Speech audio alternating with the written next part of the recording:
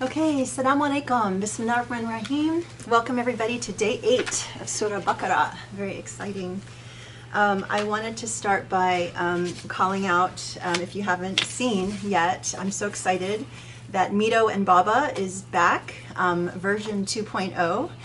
For those who are not familiar, I guess it was a couple of years ago, we started a conversation and we were concerned about, Muslim youth, and thought it would be a really interesting, opportunity to create a conversation between Baba and Mito, our son who was, I guess at the time 14, maybe 13, and just give him an opportunity to ask whatever was on his mind. And it was, a chance for us to kind of create the opportunity to talk about religion, and also to convey that you are free to ask anything you want. There's nothing off limits, and hopefully get him excited about what we were doing.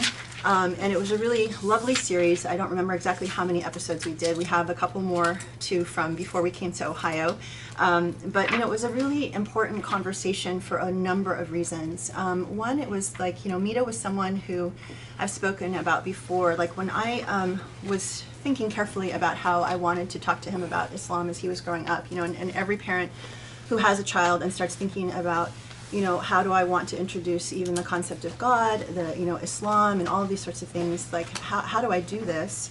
I was very intentional in trying to just have him focus on kind of main, beautiful humanistic qualities and values, things that a child could, very easily relate to, about being kind and good and honest and all of these sorts of things. Nothing too heavy in terms of Islamic theology, because those things I feel are really difficult for younger people, and are much more meaningful when you are looking for those things because you actually want to know what they are. So for me, it was really important for him to be focused on being a good person, know that God is in the room with us, God is with us, and that he's never alone in that sense, but just to focus on really like the beautiful qualities of being kind and all of that. And so, when we got into the Mito and Baba conversations, it was sort of an introduction to Islam, and there's a chance for him to talk to his dad and ask questions about, big questions like, meaning of life, and things that I think everyone, even, adults wonder about. And a lot of feedback that we got from the shows is that even adults were learning a lot from this engagement. So I think it was a really powerful and beautiful exchange. And so when we moved here to Ohio, and things changed, and with COVID and all of that, there was a break in the action, and we of course were very busy with Project Illumine. And I was really excited. Last, I think a couple of halakas ago, I introduced this video addict specialist, a psychologist who had a podcast, and it was something that Mito had turned me onto. And from him actually listening to this podcast himself, he became interested again in the idea of creating a podcast and bringing Mito and Baba back to life. So it was actually his suggestion to say, I'd like to do it again. So we were so excited, we jumped on the opportunity, and so this last Sunday we went ahead and re-recorded this video of the conversation, but we also recorded the audio, which we will turn into a podcast and have Mito involved in terms of creating how that is put out in a way that kids in his generation would be interested. But it was really, we've gotten a lot of really wonderful feedback from it. He's clearly older now, and he has a different perspective on life, and so it's, I think, especially important at this age again to connect with his dad and to feel that he can ask any questions. So I really wanted to just encourage people to watch it, because I think it's what was powerful about it too is just kind of seeing how a son and his dad can interact and talk. And so let me just share one really nice message that we got. So this was, I just got this today. I watched the latest episode of Mito and Baba and found the topics discussed very insightful. I especially loved them talking about having a relationship with Earth, which Mito said he didn't think was a thing. It was thought-provoking to realize how we are diverted from real issues, how familial relationships are modeled on pre-existing schemas we have from our own families, how our feelings aren't new and our parents have experienced them but forgotten it. This is an important lesson to keep that inner child alive. The human trafficking segment was mind-blowing, especially learning that it happens through social media. The Obama administration's involvement in the rise of Sisi was something I didn't even know. My biggest takeaway was needing to take responsibility for our own soul and for our own intellect, and how we can't drift in this world anymore, and we have to discover our purpose. In a nutshell, Usuli's content is fascinating. Please keep doing what you're doing. Could you also please provide other reliable news sources? I've downloaded Democracy Now! And Intercept since you mentioned it. And then she goes on from there. So you can tell we covered a lot of topics, from human trafficking to finding your purpose in life to your relationship with your world. And it was just, and technology, we talked about Facebook and all of this sort of thing. So it was a really wonderful conversation. And hopefully we'll have more issues to come. So yeah, I encourage you to watch that. And then secondly, I wanted to just sort of continue on from something I raised in my introduction in the last halakha, which was a couple of posts that were sort of like market research that I found interesting. So Zahra Binlu, who's the head of care in San Francisco, and Hossam Ayloush, who's the head of care in Southern California, had posted questions on their Facebook pages, which to me was extremely valuable to understand, where Muslims are and what they're thinking. And I had this huge stack because Zahra asked the question, what will it take for Islam to be seen as an asset in the United States? And Hossam asked the question, what are the top 3 challenges, in your opinion, that American Muslims are facing? And there was just a steady stream of comments that ranged all over the place. And I had mentioned that I would kind of go through those comments and see and come back and share. So I wanted to do that. So the comments keep coming, and I just as you can imagine, there were a whole host of different things. So for let me just give you some examples. Identity crisis among youths, spiritual crisis among youths, mental health, children, social media, young women questioning how women's roles are conveyed by scholars, parental involvement in teaching Islam, and a lack of ability to talk to parents about their doubts about Islam, so leading to atheism, existential crisis from a lack of knowledge, lack of representation in media and politics, lack of presence in policymaking and conversations on climate change, racism, and power issues, a lack of Muslim leadership, or that leadership is old, disconnected, or have poor leadership skills, a lack of pride in being Muslim, a lack of unity among Muslims, social pressures for people to conform to the West, and materialism and capitalism.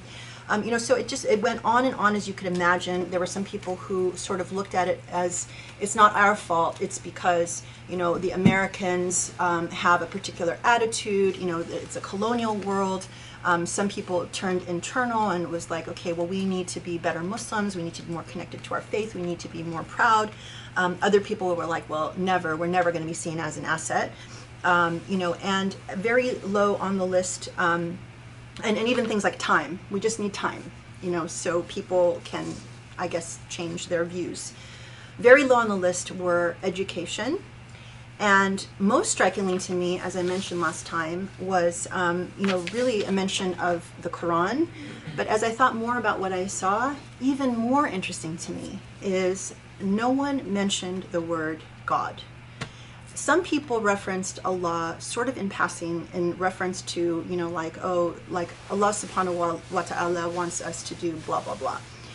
But no one mentioned a relationship with God. I look at a lot of these things when people write, like what's wrong, as symptomatic. And so I'm always interested in saying, okay, well, let's dig a little deeper and let's think about what's the root cause, because all of these things sort of stem from something. And from my perspective, that root cause, as we teach here, is like everything sort of starts and ends with your relationship with God. And I've been always sort of curious and interested to, ask Muslims that I meet, especially people who, are looking to reconnect with their faith, how is your relationship? Like, do you talk to God? Like, do you have casual conversations? Like, as if God is with you right here, sitting next to you as your friend, if you're driving in your car, if you're thinking about anything, whether it's, good, bad, happy, sad, do you just immediately turn to God and just start having a conversation?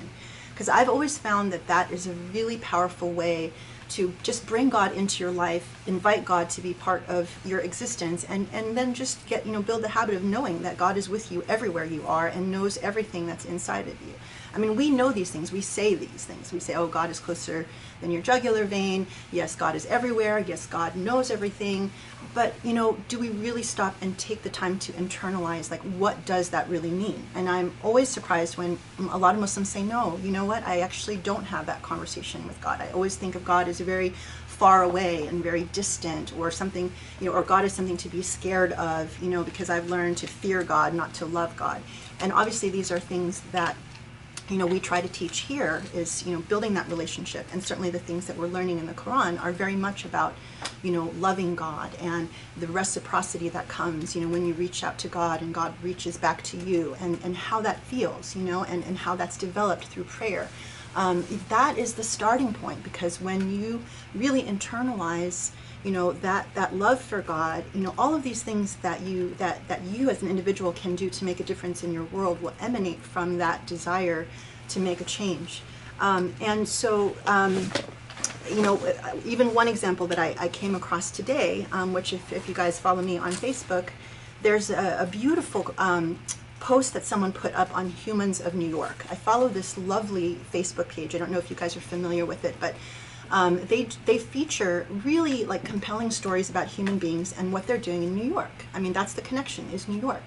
But there was someone who was sharing how she helps handicapped children who really can't do anything for themselves. And so she was giving an example of one child who is completely paralyzed, and the only thing that she can do is move her eyes.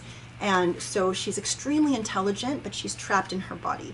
These are the types of children that she works with. And so she said that for some reason she can connect with this child and read her brain. So even when they're on an elevator together and they see someone with really tight clothing and the girl rolls her eyes, this woman giggles and laughs. They look at each other and they laugh, and it's like something that they share. So one of the things that she decided to do for this child and other children that she helps is, since this person really will spend, after they finish school, they'll spend the vast majority of their life in their bedroom, she decided that she would take it upon herself to decorate that bedroom of hers and make it magical. She thinks of this girl as a butterfly. And so she took the time to really understand what sorts of things would really appeal to her. And so she told the story about how she didn't allow, her father is also, the father of the handicapped child is a single father. So for a bit of time, she didn't allow, the handicapped child to be in her room while they got the bedroom ready, and they just went all out. And you see pictures of it on Facebook. So it's colorful, it's beautiful, it's just transformative. And so when she finished the room, and they brought the handicapped girl back in, and she saw it, she just went wild and crazy. And it was, and then she showed other pictures of other bedrooms that she had done. To me, that is what Islam should be, right? It's something so beautiful. It's something that an individual, you recognize someone that needs something. There's a way you can connect with that person and make their world incredible. And, I don't know anything about this woman, whether she's religious or not, but to me, everything that I've learned about Islam and my understanding of God and all that, this is what Muslims, this is what Islam should inspire in every Muslim heart. And so I wanted to share that. But back to the issue of the idea that, through all of these comments on social media, that no one raised the issue of what needs to change is a relationship with God. I started thinking about the Christian side of things. How many of us, day in and day out, Jesus this and Jesus that, and my Lord, it's like Christians have no problem calling out to Jesus, and that they have a very vibrant and comfortable relationship with saying, praise the Lord and blah blah blah. But it struck me, we don't have that, and I wonder, so this is my thought-provoking question to throw out there. What about that? Is that because, is that vibrant relationship? This is of course just impressionistic. But when people are so comfortable calling out Jesus and thanking Jesus and referencing Jesus, that's who they understand as God, but we don't. Maybe that is one of the things that really needs to change, and maybe it's one of the first things that can really transform that, intimate relationship, or building an intimate relationship with God. So anyway, I just wanted to share those thoughts for whatever it's worth. I'm really excited for another amazing halaqah on Surah Baqarah. I can't wait to see what we cover. Thank you so much for joining us. Bismillah ar-Rahman ar-Rahim.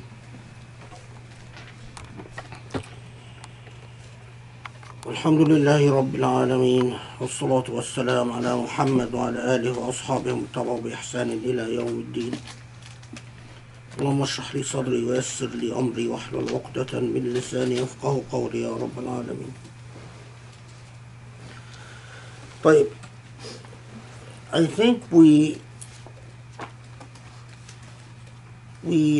stopped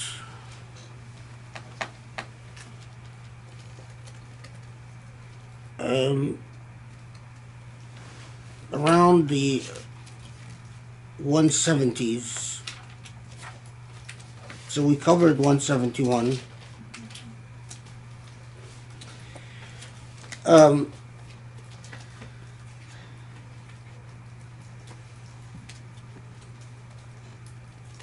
Yeah.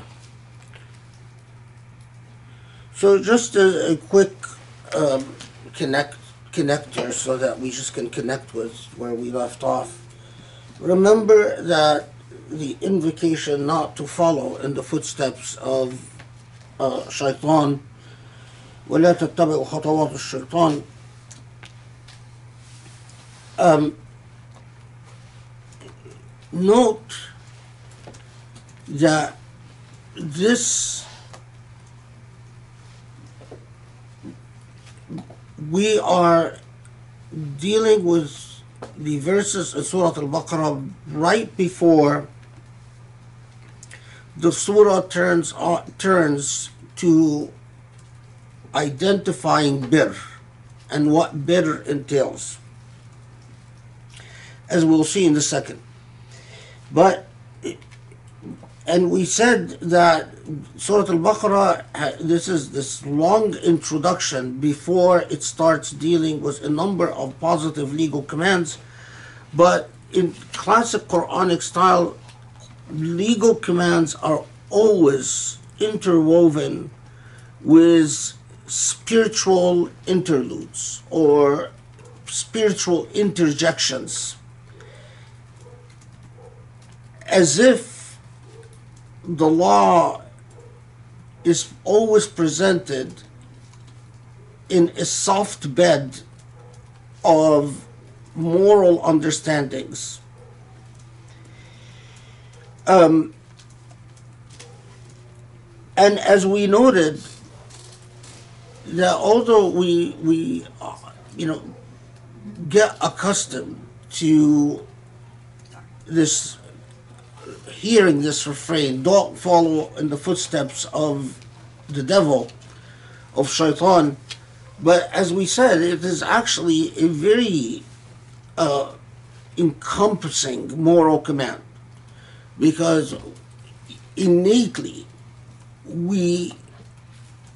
although we might struggle with identifying what is shaitani, what is satanic, but it is much easier to innately identify the aftermath that is left by shaitan, to identify what is demonic by its aftermath.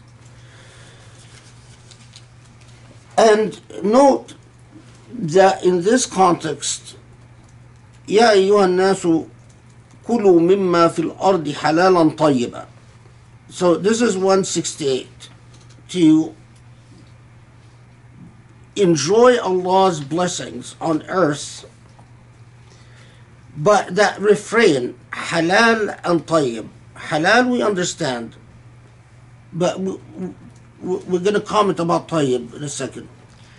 And again in 172, يا أيها الذين آمنوا كلوا من طيبات ما رزقناكم واشكروا لله إن كنتم إياه تعبدون. So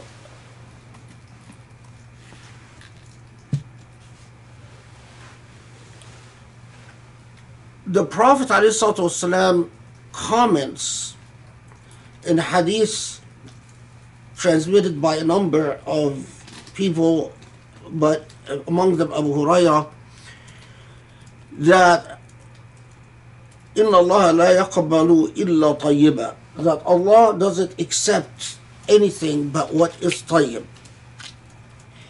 And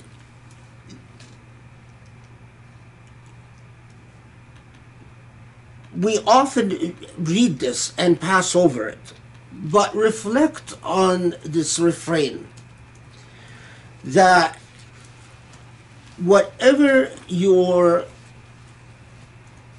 compass, your anchoring point in the way that you relate to enjoying Allah's bounties, put differently, in the way that you relate to earth and the way that you relate to existence,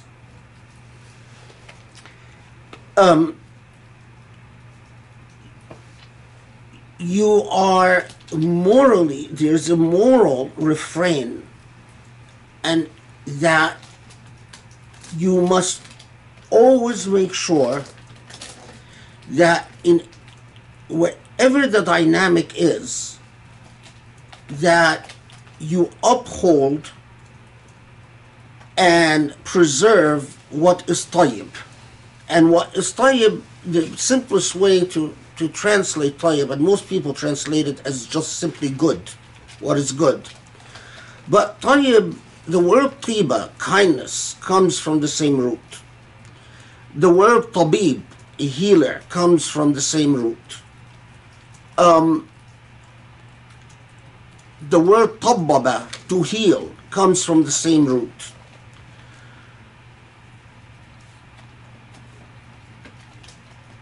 What is tayyib, like in the same way we know what is demonic by its aftermath, by its consequences.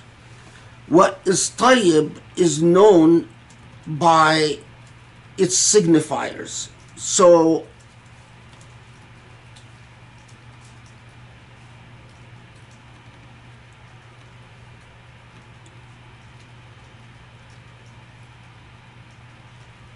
that tiba is kindness, is goodness, with kindness, and with purity.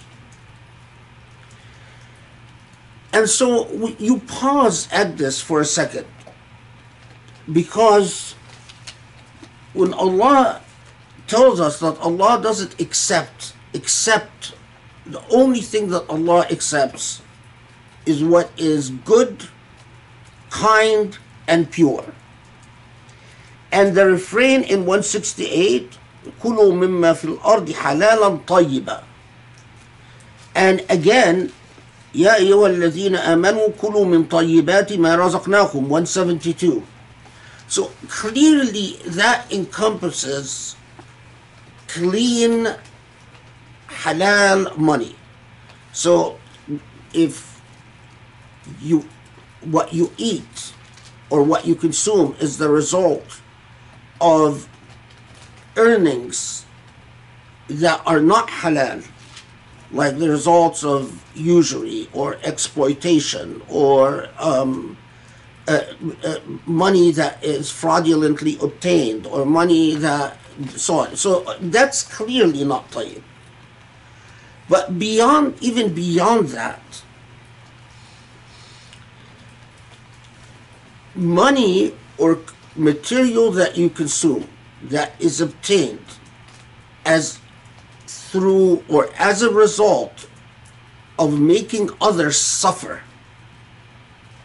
or denying others their right, or if you consume oblivious to the suffering of others, oblivious to the need of others, that is not tayyib.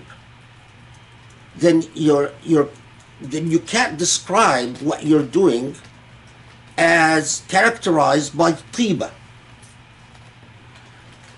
Again, tayyib is a very broad concept. It is what is good, what is kind, and what is pure.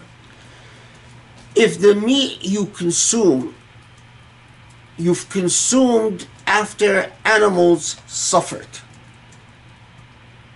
So the food before you was provided after a process in which animals were tortured. That's not tayyib. If you are traversing upon earth, living off the earth, existing on earth but causing damage to the earth, that's not tayyib. If you are exploiting the needs of others, so one of the examples given, if you're a merchant and you know that the wealth you've obtained is because you've created scarcity in the market by various forms of monopolizing the product, your earnings cannot be characterized with tiba. So you violated that command. Again, we often pass over that. We recite it, but we don't pause at it. Because if you truly pause at just that simple refrain that comes right before Allah directs our attention to al-birr. So before Allah addresses al-birr, Allah addresses a methodology of life, a philosophy of life that revolves around al-tayyib. What is good, what is kind, and what is pure. Now, think of all the implications of that. So if I am a doctor, and let's say I prescribe pain medicine, so I'm making my living by hooking people onto pain medicine and creating addicts. Your earnings cannot be described as tayyib. It's a disqualifying conduct, and again we pass over it. We don't pause, because that simple moral refrain could be a moral revolution in your consciousness. To go even a step further, everything that you enjoy is a ni'mah from Allah. A ni'mah, a gift from Allah. Now, the family you have is a ni'mah. The children you have are a ni'mah. The parents you have are a ni'mah. The siblings you have are a ni'mah. The spouse you have is a ni'mah.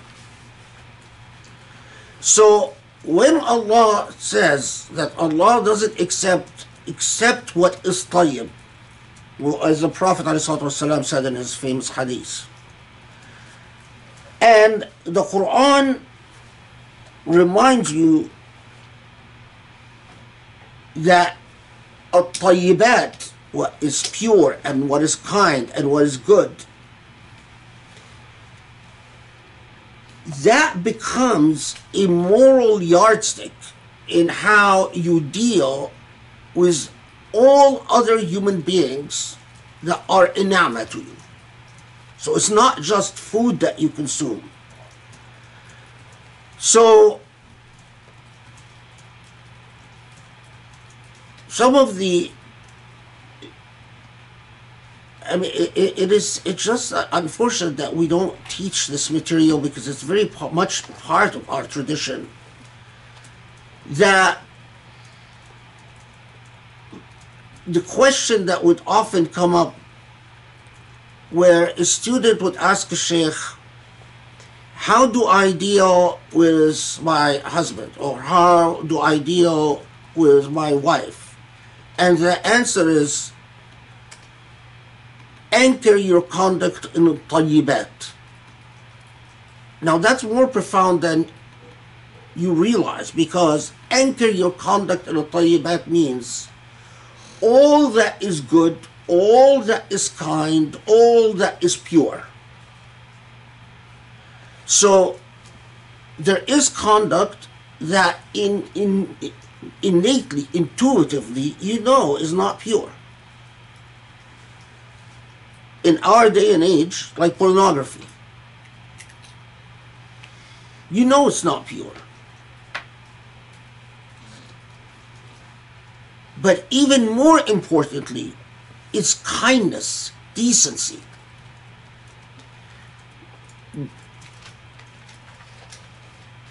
Anytime that you respond to a ni'mah given to you through conduct that is the opposite of al-tayyibat, opposite of what is good and kind, then you violated this refrain. Okay.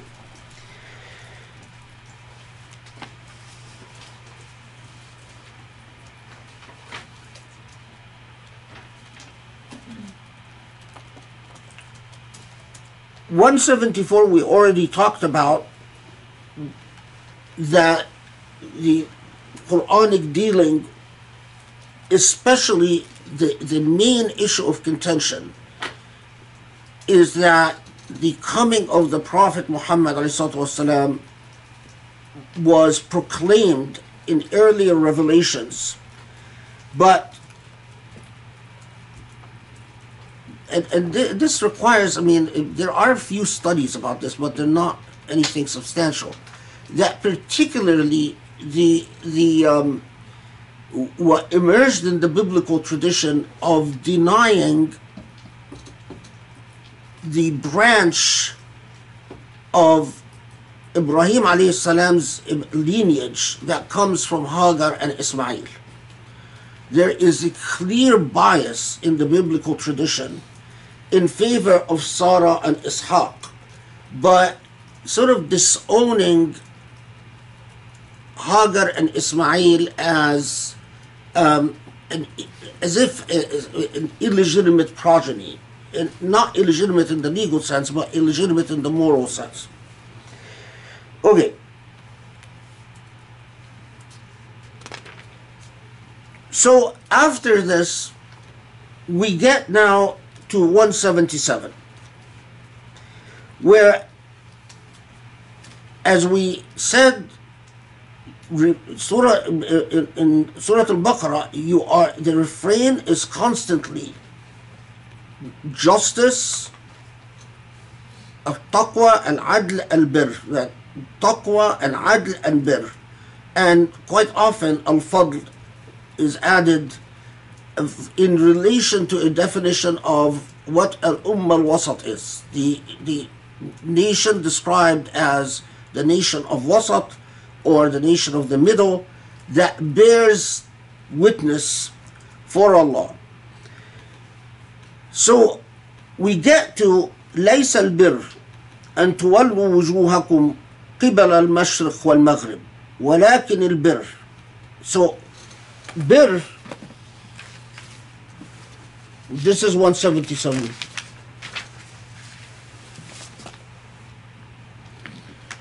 Muhammad Asad translates bir as piety, but bir is much more than piety.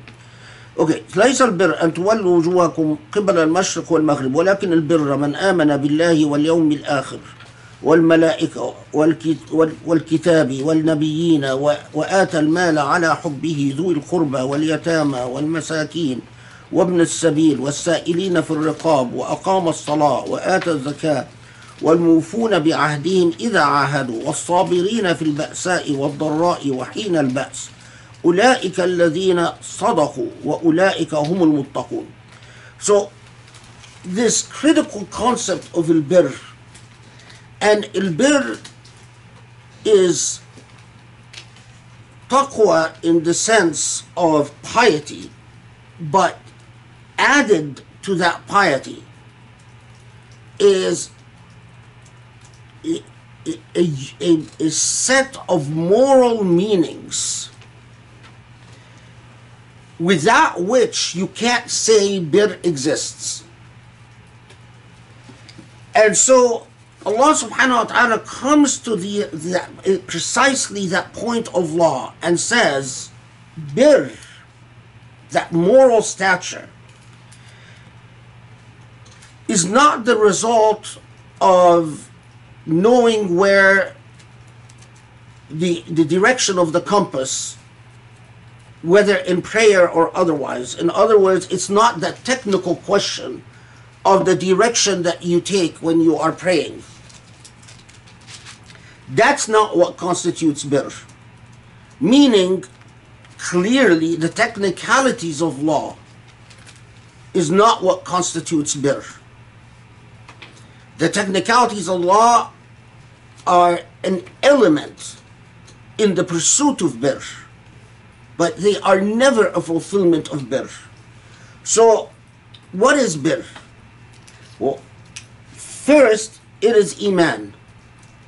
And Iman in the final day, Iman in all the angels, meaning, as we've said about some of the Israelite traditions which discriminated against Gabriel, the angel Gabriel in particular, and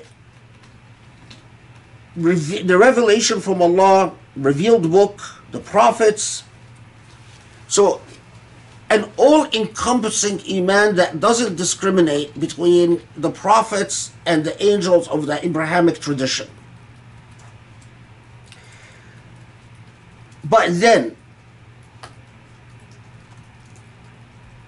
birr is impossible unless it has a direct impact upon your relationship to money.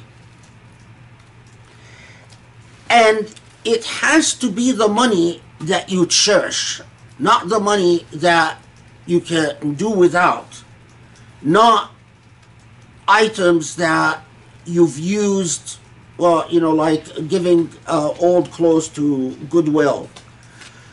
Not things that actually don't have an emotional impact upon you, but money that you actually need and desire. In a word, sacrifice. And so you sacrifice, and sacrifice again means that you put someone else ahead of your own self, ahead of your own needs, ahead of your own desires. Although I feel I need this, I'm going to deny myself this to benefit someone else. So al-birr itself is piety with the necessary element of sacrifice.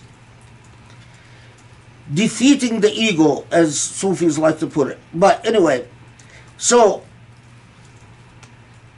that money is given to family in need, ذوي القربى, واليتامى, orphans. See how often the Quran emphasizes orphans. والمساكين, and the needy. وابن السبيل. Ibn السبيل is equivalent to our day and age of the refugee. Ibn السبيل is any human being who is away from home in need. So a traveler, for instance, who's away, any person who's away from their home and in need. And the ones that fit that category in our day and age are displaced human beings. People who are refugees, people who have lost their homes. وَالسَّائِلِينَ فِي الرِّقَابِ, helping. سَائِلِينَ فِي الرِّقَابِ has particular two meanings. Helping slaves buy their freedom, and helping people who find themselves in indentured servitude because of their debts free themselves. So look at how broad the canvas is. You cannot have birr unless what you think of all these categories, dhul qurba, wal yatama, the relatives, orphans, wal masakin, and the needy, wabn al-sabil, and the refugee or displaced human beings, was-sa'ilina fi al-riqab, those who are in an indentured relationship that need to be freed because of their debt. Now, Imam al-Ghazali and others have written about the moral obligation to know. Because one possible trick that a lot of people fall into unconsciously is to close off their life so that they are not aware of the need of relatives, of orphans, of the needy, of the refugee. So you don't know about the refugees in need because you actually make sure that the news of these people doesn't reach you. Well, the Quran obligates you in order to perform the duty of being an Ummah al-Wasat that qualifies morally, ethically, to testify, to bear witness, obligates you to know. So it is not an excuse for in the hereafter that you tell Allah, well, I didn't know that there were orphans in Syria, there were orphans in Yemen. I don't know that there were this organization that took care of orphans and was in dire need of money.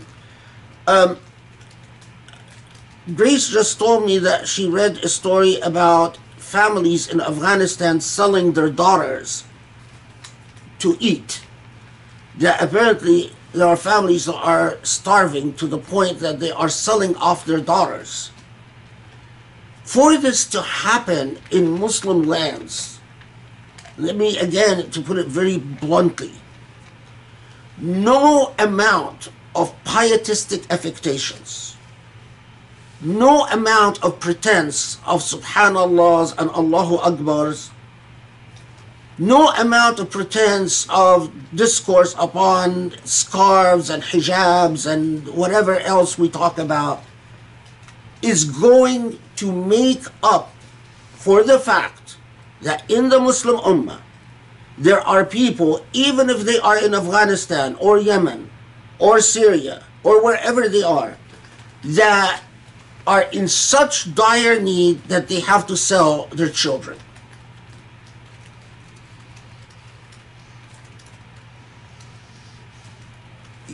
What is required of your moral consciousness to qualify for that category of birr is to teach yourself to care.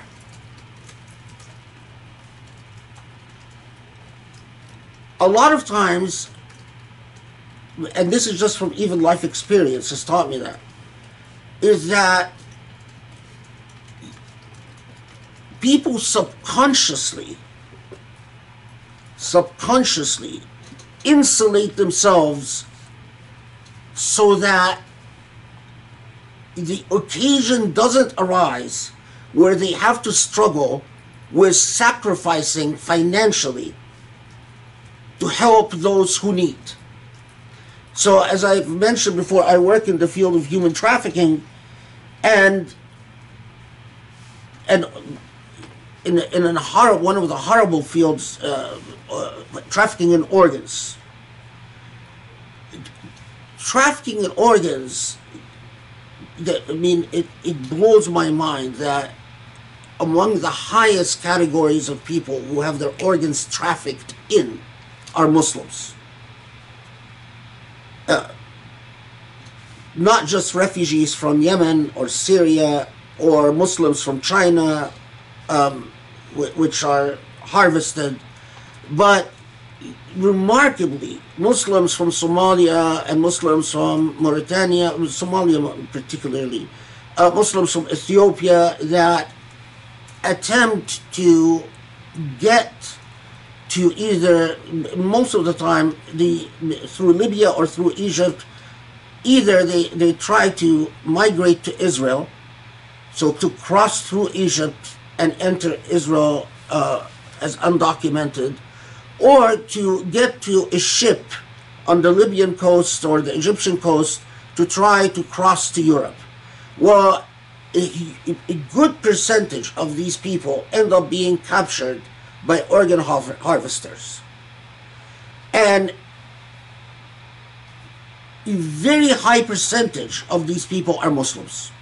And I mentioned before that there's a ridiculous trade that is called halal organs, that there are actually those who sell the organs in the black market, market it as halal organs, meaning that was harvested from a Muslim. So you're going to have the kidney of a Muslim or a liver of a Muslim or whatever. And most people don't want to hear about things like that. Because once you hear about it, then you feel obligated to do something about it. And, you know, now it's been 30 years of Islamic centers not wanting me to give lectures about that. Oh, we want to invite you, give a lecture about the seerah of the Prophet, or give a lecture about this or that, but don't talk to us about this field, organ trafficking and human trafficking. Well, I want to talk to you about it so I can give you the name of organizations that actually work to do something about it. Well, no. You know, this stuff belongs in a classroom at university. It's absurd. When Allah subhanahu wa ta'ala obligates us morally, when we are Muslims, to be at the cutting edge of ethical oversight, but you cannot witness from the immoral position of sitting on a couch and doing nothing about it. Because if you are not ahead of others in doing what is good, then by what right are you going to testify as to that good? You see what I'm saying? It is the moral obligation to witness is a moral obligation to do. Because a witness who says, well, go ahead, you do something about it, then we fall into the other moral failure of those who say but do not do. لِمَا تَقُولُ مَا لَا تَفْعَلُ. Why do you say what you don't do? Okay.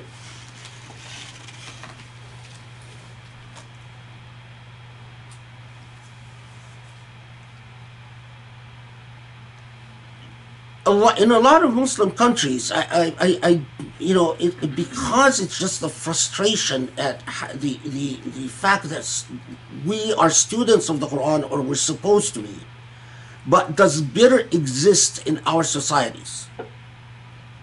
Reflect on it. Reflect upon every society that you've dwelt in.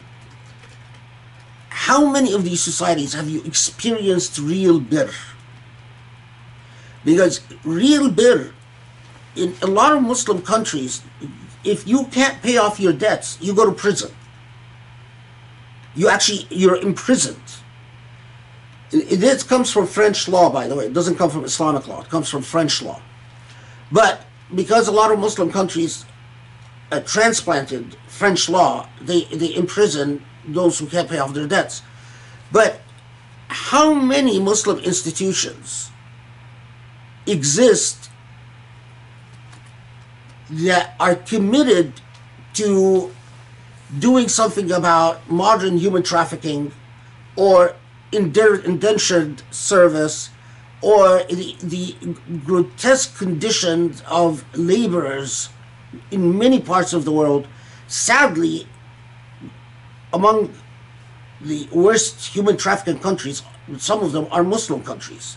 And again, it is remarkable that we recite this Quran all the time and live with these realities, when Allah subhanahu wa ta'ala tells us, bear witness, but there is no bearing witness without adl, without birr, and without taqwa. But birr itself encompasses taqwa, by the way. Okay. Then after that, after Iman, and actually sacrificing to elevate the status of others, comes salah and zakah. Now, after salah and zakah comes وَالْمُوفُونَ بِعَهْدِهِمْ إِذَا عَاهَدُوا. Again and again, how many times have we seen in the ayat that we studied, Allah underscores that an essential part of moral character is that people can depend on your word. That if you say, I will do, then you will do. Al-mufuna bil-ahd. Al-ahd is any obligation that you commit yourself to doing. Whether it's a contract, or whether it's a promise, or whether it's a date. So if you tell someone, I'm going to come over at 6 o'clock, you cannot free yourself of that obligation without communication. Once you've given a promise, it's a promise. And you cannot ignore a promise. That's a moral issue. This teaching people to respect their word is something that starts in your childhood, something that you pick up from your parents. And again, how did it ever become that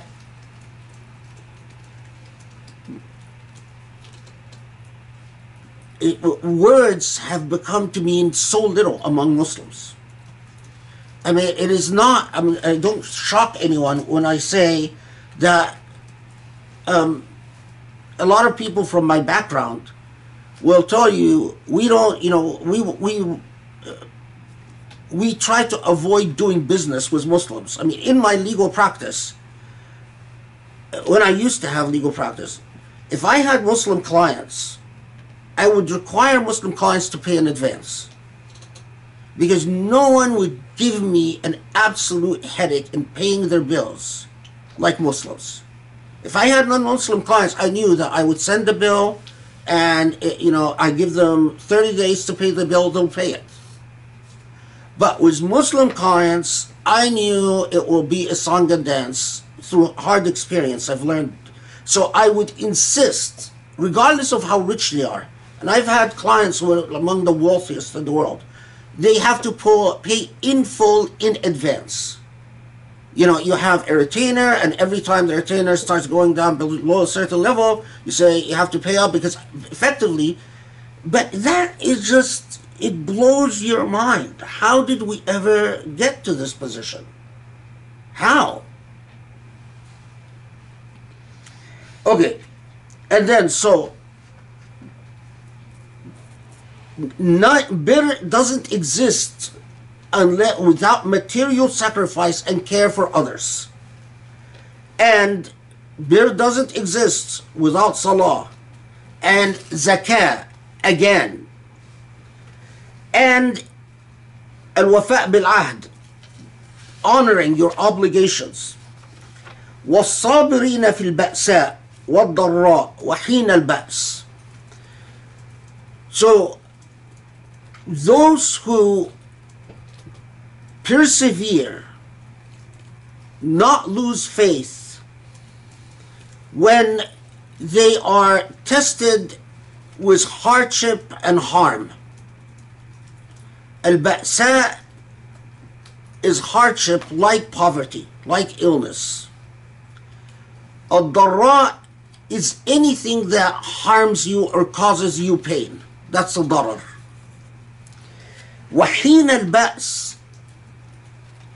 Some commentators said that this means Wahin al-Ba's is a specific reference to persevering or being patient when you are forced to go to war. But that's not the likely meaning. The likely meaning of Hin al-Ba's is that those who persevere, or those who hold themselves together upon the shock of harm. So ba'sa are those who persevere in a course of hardship, where you get, the hardship exists day after day after day. But hin al-ba's is when a calamity first falls you. There are people where, upon being struck by a calamity, they completely lose it.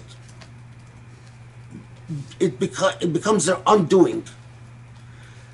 But there is great virtue in being able to turn, upon being struck by a calamity, to Allah subhanahu wa ta'ala. That instead of your first reaction being, why God? Why me? The first reaction is, Allah, I accept what you decreed.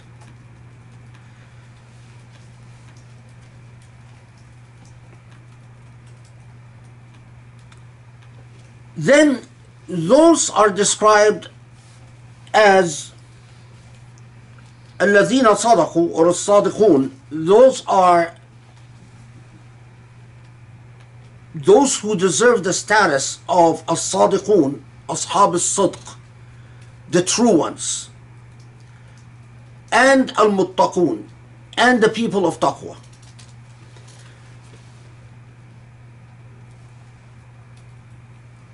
This ayah is at the heart of everything that shapes our understanding of law. Because as we will see, right after this, Surah Al-Baqarah will proceed to tell us various positive legal commandments about various things. But it anchored us, or anchored our attitude towards law in al-tayyibat and in al-birr, which again, I repeat, necessary for witnessing and testimony, as we've said repeatedly. Now, why is this so critical? Because any rule of law that does not uphold al-tayyibat and al-birr has lost its course. So, for instance, these families who are selling their children in Afghanistan, according to the article, that some of these families are selling them, meaning selling them in marriage. They sell them off to be married to people who are much, much older than them. And in return for, quote unquote, the dowry being paid to the family. But a lot of these girls are children. And according to the article, they are citing Prophet's marriage to Aisha as legal proof that what they're doing is lawful. It takes a great deal of self-deception to cite the example of the Prophet's marriage to Aisha, which is not a marriage entered into under duress, and not a marriage entered into through darar, and the position of the meaning of childhood changes from one age from another to another. In the village that my family comes from in Egypt, it was quite common to see 12-year-olds or 14-year-olds as full-grown women. In these villages where people grew up eating what they eat, with experiences they have working in fields, adulthood was attained early. But even then, with everything that we know about what modernity the way that modernity shapes human consciousness, there is no doubt that you are the consciousness of human beings is such that even a little girl in Afghanistan will dream of a world what the world has exposed her to: education, love, understanding, respect, these types of things. And you cannot come and ignore all of that and say, well, I'm citing to illegal precedent and here we go. I would respect you much more if say, I am doing what's wrong because I need to eat or I need to feed the other children. At least then we are confronting the issue with brutal, but invoking the law to do what is contra to al-tayyibat. And al-tiba, a little girl that will be raped on her first night and will inevitably cry and will inevitably enter into a marriage, into a household which has much older, already existing wives, who will use that little girl as a slave serving the family, because that's what always happened. You can't describe that as a tayyibat. You can't. So my point is that the very definition of tayyibat is applied morality, is applied ethics. It is not simply a rhetorical device. We say, well, and especially the way people have understood, ignored the entire Islamic tradition, and they think that tayyibat is to eat halal meat. That's not. That is, the fringe of the fringe of what might constitute a tayyibat. But the moral responsibility burdens all of us, because if Allah says al-birr, and we are commanded to attain birr, and if that is the command, and I am living my life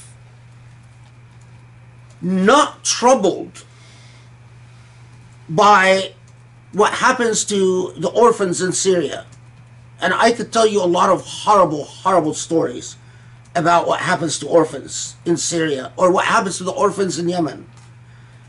Leave alone, I mean, the Muslims in China. That's even, or now what? Something like if my heart doesn't talk to me, doesn't interrogate me about the nature of my birr, then we have a very serious problem. Then you are anchored in something, but it's not Islam.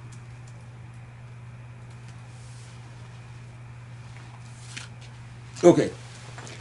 Now, it is not a coincidence that Allah introduces the concept of al-birr, as I said before, starting to talk about a number of positive legal issues. So, Ya ayyuha alladhina amanu. This is 179. يا أيها الذين آمنوا كتب عليكم القصاص في القتلى الحر بالحر والعبد بالعبد والأنثى بالأنثى فمن عفي له من أخيه شيء فاتباع بالمعروف وأداء إليه بإحسان ذلك تخفيف من ربكم ورحمة فمن اعتدى بعد ذلك فله عذاب أليم ولكم في القصاص حياة يا أولي الألباب لعلكم تتقون. So the first legal treatment is the issue of qasas itself. And you have just retribution is ordained for you in cases of killing. The free for the free, and the slave for the slave, and the woman for a woman.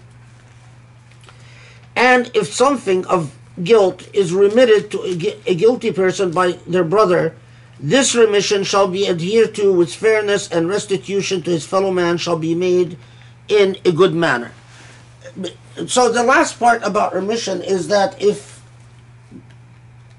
someone forgives and says, I forgive, no need to punish, then that is taken in consideration in light of a variety of factors. But the first part, there is in the juristic tradition a debate that centered around this ayah. And some of the debate is rather literalistic and mechanical, in that when it says al-hurru bil-hurr wal-abdu bil-abd wal-untha bil-untha, a free man for a free man, or the free for the free, man or woman, or al-abd bil-abd, a slave for a slave, or a woman for a woman, does this mean that if a slave kills a free, then there is no qasas? Because it says what has been decreed to you is punishment, qasas, in these situations. So if you're reading it literally, does this mean that if a slave kills a free man, there is no qasas? Or if a free man kills a slave, there is no qasas? Or if a woman kills a man, is there no qasas? Or if a man kills a woman, is there no qasas? In other words, those who insisted in reading it in a literal sense couldn't answer the question of, well, what happens if a man kills a woman kills a man, a free kills a slave kills a free? And if they said, well, no, it means that if a woman kills a man, it's a reduced qasas, so not the full qasas, that goes against the literal wording of the ayah. If you're reading it literally, so those who claim to be literalists and hence insisted that, well, we punish, if a slave kills a free man, the punishment, or sorry, if a free man kills a slave, the punishment is half of what would be had if a free man kills a free man. Well, they run into another problem. Well, what if a slave kills a free man? In this situation, they wanted to argue, well, punishment shouldn't be cut in half. It should be full punishment. But again, it would go against the literal reading of the ayah. So, put it differently, maybe bring it closer to mine. There are some who said that if a woman kills a man, if a man kills a woman, then the punishment is half of what would occur if a man kills a man.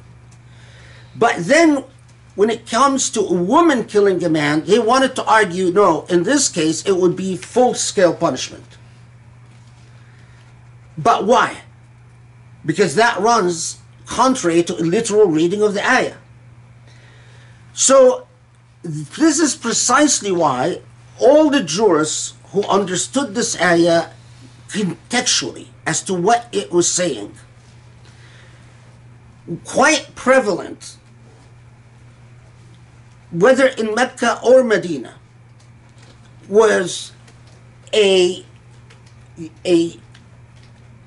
idea that punishment, that there are no set punishments for any crime.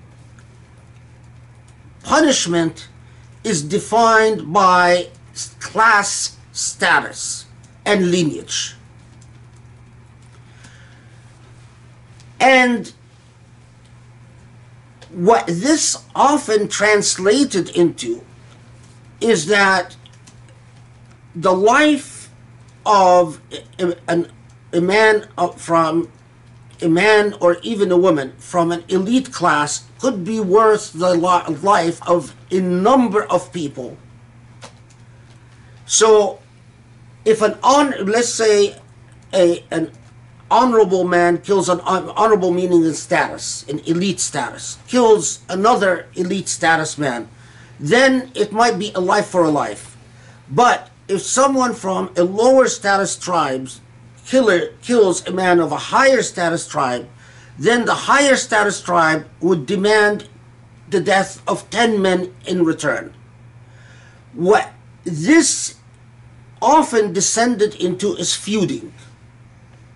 These feuds that would go on for a very long time.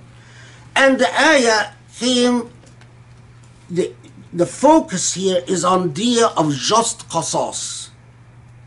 That's what it's expressing.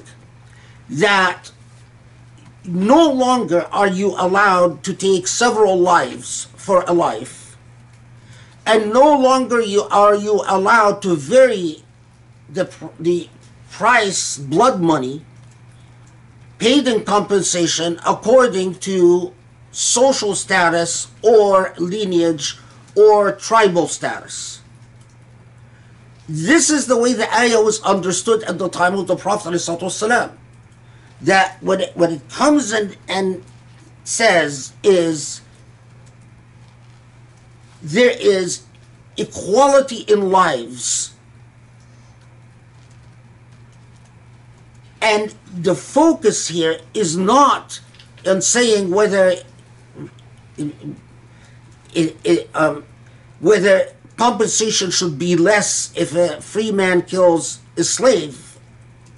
Because again, think of it as if a slave kills a free man.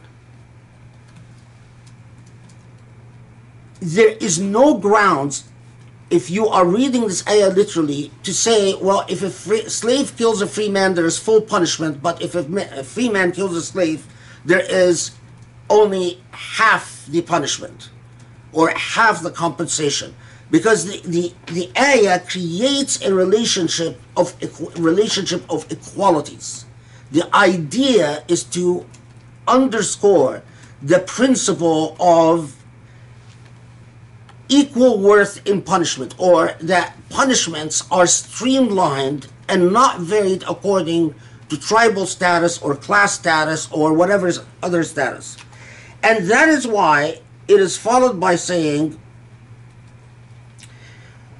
وَلَكُمْ فِي القَّصَاصِ حَيَاةٌ يَا أُولِي الْأَلْبَابِ. This is 179. This is why it's followed then by saying, so in the law of retribution, this is Muhammad as it says, in the law of just retribution, you who are, those who, there is life for you, so that you might remain conscious of God, so if you have proper insight. So, وَلَكُمْ فِي الْقَصَاصِ حَيَاةٌ يَا أُولِي الْأَلْبَابِ. Those of you who are rational, those of you who have insight, ذُوِي الْأَلْبَابِ are people of wisdom, or people of knowledge, or people of rationality. You describe them as ذُوِي الْأَلْبَابِ. Al-lub is your intellect. And so, it's like saying, oh, you people of intellect, please understand, or understand that in the principle in just application of punishment, you in fact honor and protect life. In the converse is true as well. In unjust application of punishment, you demean and degrade life. So this entire portion of these two ayahs, following right after bir, establishes that it is an affirmation of the principle of justice itself. Not to be read as some have tried to do it in this myopic literal fashion of trying to figure out, well, what happens if a man kills a woman or a woman kills a man. It is simply saying there is a relationship of equity, and justice is a must for life to be sustained and preserved. Again, as Muhammad Ghazali used to say, it is a contradiction in terms to think of a Muslim who doesn't believe in justice or who doesn't live in service of justice. To have a Muslim, as in one of the khutbahs that I gave, to say, oh, you know, if you're constantly talking about justice, then you're just an angry Muslim. And that means you're a bad Muslim because you're just angry. It is mind-blowing. When Allah teaches you what birr is, Allah teaches you what justice is, and Allah tells you your entire life must be anchored around service of the principle of al-birr and the principle of justice. How could you have Muslims who are oblivious? It's again, as Shaykh Ghazali used to say, it is simply a theologically incoherent position that among the most unjust societies in our world are Muslim societies. So then that immediately means we've abandoned the road. We are not on a Sirat al-Mustaqim. It immediately means we've been abandoned by Allah, and that it requires a drastic and revolutionary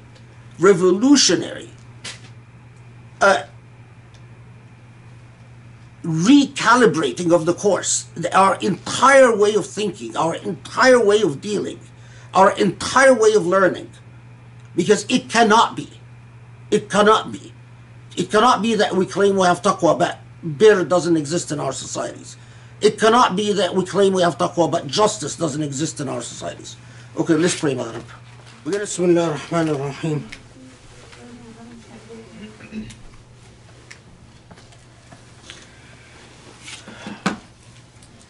So, next we have legislation, particularly as to the wasiyah or leaving a will.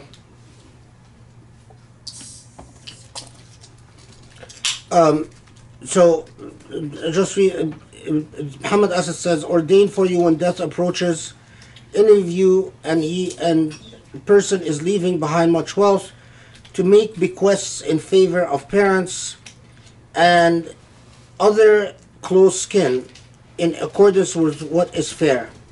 This is binding on all who are conscious of God, and if anyone alters such a provision after having come to know it, the sin of acting thus shall fall only upon those who have altered it.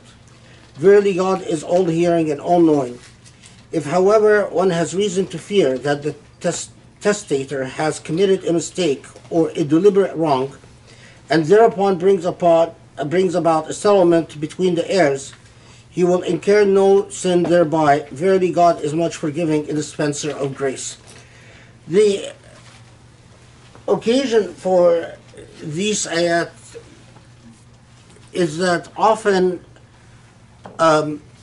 the practice of leaving a written will or an attested will or bequest was not common in that culture. And there were well-known feuds that resulted because of conflicting testimony about what a particular person wanted done with their property after their death. So I don't remember the names of the people involved, but that one person would say, he promised me this horse on such and such occasion. Another person would say, well, no, this sword was promised to me.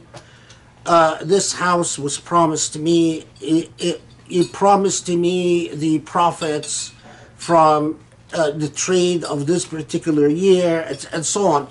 And feuding would go on because of that. And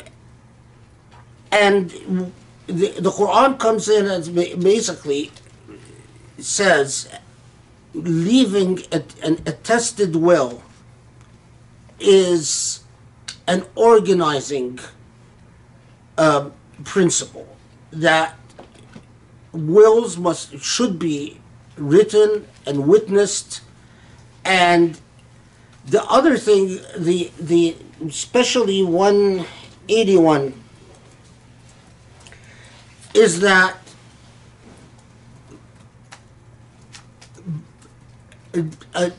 feuds that would result from these will disputes, the punishment where you are basically punishing a party for you believe that they are falsely testifying as to what a deceased person wanted. There was a tendency among these feuding tribes, or these long-held feuds, to not just hold a particular person who you accuse of false witness responsible, but to go far beyond that person and say, well, if I can't punish him, I'll punish his children, I'll punish his relatives, I will punish whoever I can get my hands on, rather than the actual alleged offender. And so, as the Quranic principle with qasas generally is particularity and proportionality and the specific mechanics of justice.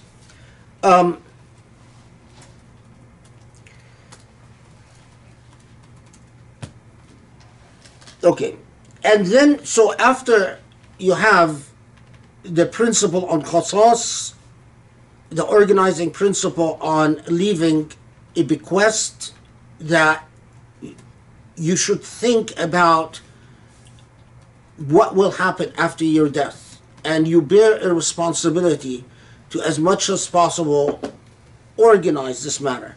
Now later on, we know that the Quran comes with specific shares in inheritance, but Ayatul Wasiyah remains that if there's any discretionary wealth, leaving a bequest, and even leaving a bequest that would resolve any possible arguments after your death, is an Islamic act. It's an Islamic moral obligation to you can't just simply say, well, I'll leave it to my kids to work it out, or as a lot of wealthy people in fact do. I mean, fights over bequests and inheritances, especially when that inheritance is worth something, has destroyed many families. Anyway, then next is the Quranic prescriptions on fasting, which is addressed in Surah Al-Baqarah in two different parts. And first, the verses that prescribed fasting, and then later on an issue comes up as to the length of fasting and other particulars about what you're allowed to do while you are fasting, that is addressed by Surah Al-Baqarah in due course. But you notice from 183 to 185 is the first prescription required, or first prescription as to the fast during the month of Ramadan. Fasting, of course, was practiced by Muslims before then, but there was a great deal, I mean, whether fasting was done in the month of Ramadan or outside the month of Ramadan, fasting varied, which it was regularized in Surah Al-Baqarah, or systematized in Surah Al-Baqarah in what the form of fasting that we know today. Okay, now we notice, and just note this with me, that in Surah Al-Baqarah, every time you have God decreeing prescribed laws, you will find invariably God reminds you that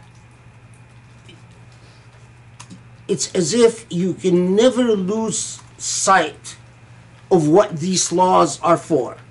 So 186, right after just these few laws about qasas, about wasiyah, about siyam, وَإِذَا سَأَلَكَ عِبَادِي عَنِّي فَإِنِّي قَرِيبٌ أُجِيبُ دَعْوَةَ الدَّاعِ إِذَا دَعَانِ فَلْيَسْتَجِيبُوا لِي وَلْيُؤْمِنُوا بِي لَعَلَّهُمْ يَرْشُدُونَ. Right after, Allah reminds you that Allah indeed is close. It's as if you are being conditioned to not thinking about law without thinking about the relationship that this law is supposed to serve. And whether you are talking about qasas, and whether you are talking about wasiyah, or whether you are talking about siyam, the core issue is closeness to God. Is God being present in your life? It's as if Allah is telling you, it is not the law, it's not the practice that will in fact sustain you, but it is following the practice coupled with an actual closeness to Allah, so that this practice in fact serves that purpose. That Allah is close, and we'll see this several times in Surah Al-Baqarah. Then, right after this reminder, this is the Surah Al-Baqarah comes back to the issue of siyam, and the question, this is in 187.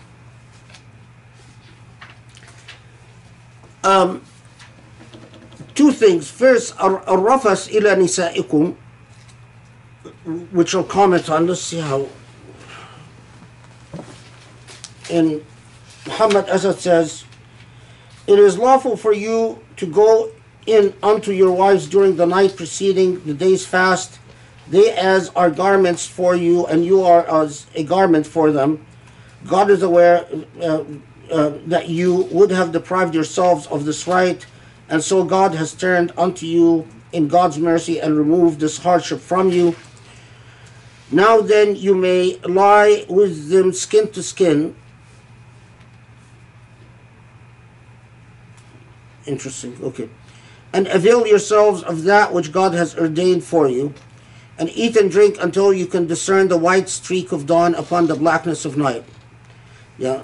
And then resume fasting until nightfall. So, and do not lie with them skin to skin when you are about to abide in meditation in houses of worship. This is Muhammad Asad's translation. Okay. I'll explain why he says skin to skin. So, الرفث إلى نسائكم, the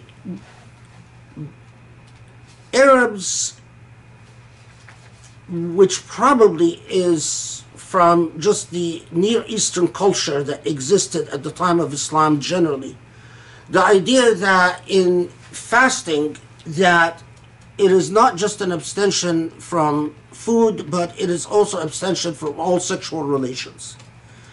And whatever period in pre-Islamic culture, the idea that whatever period it is decreed that you fast, then you also abstain from things like sexual relations. And so when the Quranic prescription came as to fast in the months of Ramadan, the automatic reaction or the assumption that of many Muslims was that sexual relations are not allowed in the months of Ramadan. And several incidents take place where people come to the Prophet ﷺ and say, last night and they would deal with it as if they failed, as if it's a sin. And they would ask the Prophet about ﷺ, about what repentance should I do because I had a sexual relations with my wife last night. And the Quranic revelation came basically saying that there is no repentance required because it's not a sin. And in fact, that beautiful expression, "Hun libasun lakum wa antum libasun lahum," a very tender reminder that you are, it's as if you are encompassed by a literally like as if you are in one garment. So it's as if Allah is saying to you that Allah wouldn't expect an alienation of, and look at the way the sexual relations are portrayed, an alienation of this libas, this finding repose, finding a succour, finding tranquility, as if all of that has to be attendant to the sexual act. It's just a remarkable image. And then the reason that Muhammad Asad says skin by skin is that rafas is one of the words that is used for sexual relations, anything from intercourse to anything less than intercourse. Al-Mubashara, many commentators said Al-Mubashara is indistinguishable from Rafas. That Al-Mubashara is also any sexual relations, including intercourse and anything short of intercourse. But other Quranic commentators and linguists said Al-Mubashara is the act of putting skin against skin without intercourse. So it's like holding someone. Now this is interesting because some Quranic commentators had a, coming from typical conservative outlook, had a problem with the idea of why would you lie next to your spouse naked or skin to skin, either fully naked or partially naked. And they sort of found this idea objectionable. And so they said, no, mubashara then has to mean a sexual act. The reason Muhammad Asad translates it as skin to skin is because of the Quranic commentators who said, no, we know what mubashara is. And mubashara is hugging, basically, where you are holding on to another person, unclothed, in an expression of intimacy, short of intercourse. I mean, the way we approach language can often tell us a great deal about our cultural assumptions and our attitude towards life. Why does Allah use the word rafas and then use the word mubashara? There is a report that, which I find difficult to imagine, that there is a fellow who who decided to what is the word I'm looking for? who do ikhtila in mosque to stay in the mosque basically during the whole month of Ramadan, and that he laid with his wife in the Prophet's mosque under a cover, under a blanket, and that they were naked inside, and that this revelation is saying don't do that in the mosque. Although this report, I mean, I'm not sure. Anyway, that's وأنتم عاكفون في المساجد تلك حدود الله فلا تقربوها. Okay.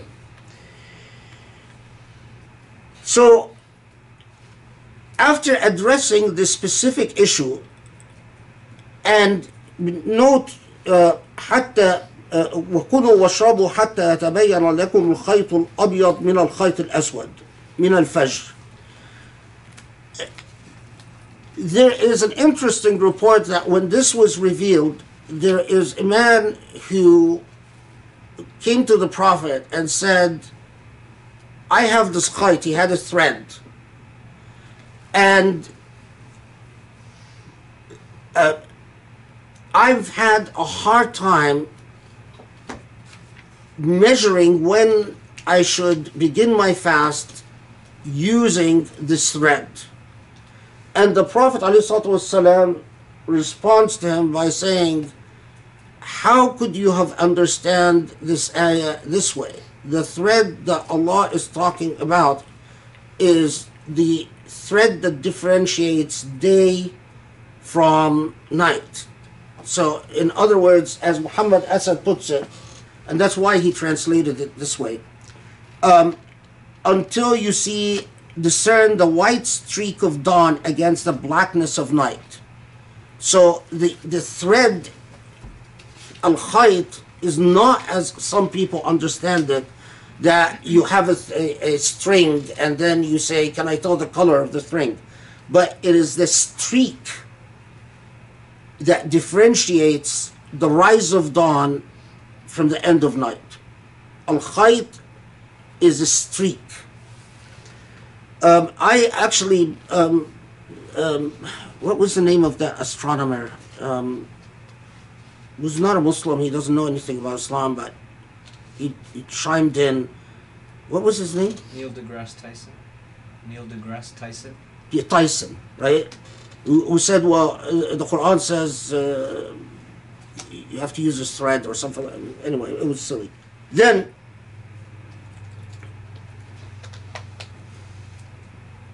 another prescription,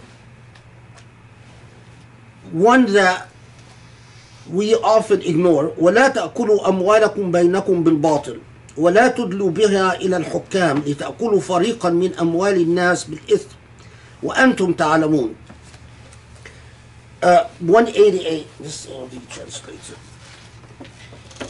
And do not devour one another's possessions wrongfully, neither employ legal artifices or legal tricks with a view to devouring sinfully and knowingly anything that by right belongs to others. That's an interesting translation. Okay, so another prescription is, again, a reminder, moral dealing with financial issues. But ولا this refrain that ولا تدلوا بالأموال للحكام, meaning that do not use money in order to use money with people in power in order to corrupt the administration of justice so that you can attain a financial benefit. So what would fit if you pay a bribe? That would be paying the hukam. If, like bribing a judge or bribing a politician. But not only that, but even things that would, any usage of financial resources so that you can position yourself at an unfair advantage vis-a-vis others. And there was among Quranic commentators,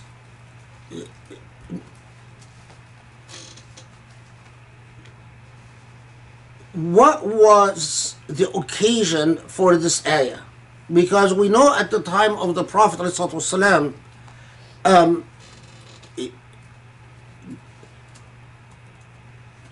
who was using money in this way that it would become the context for this ayah, no one knows. I mean, we don't have reports, but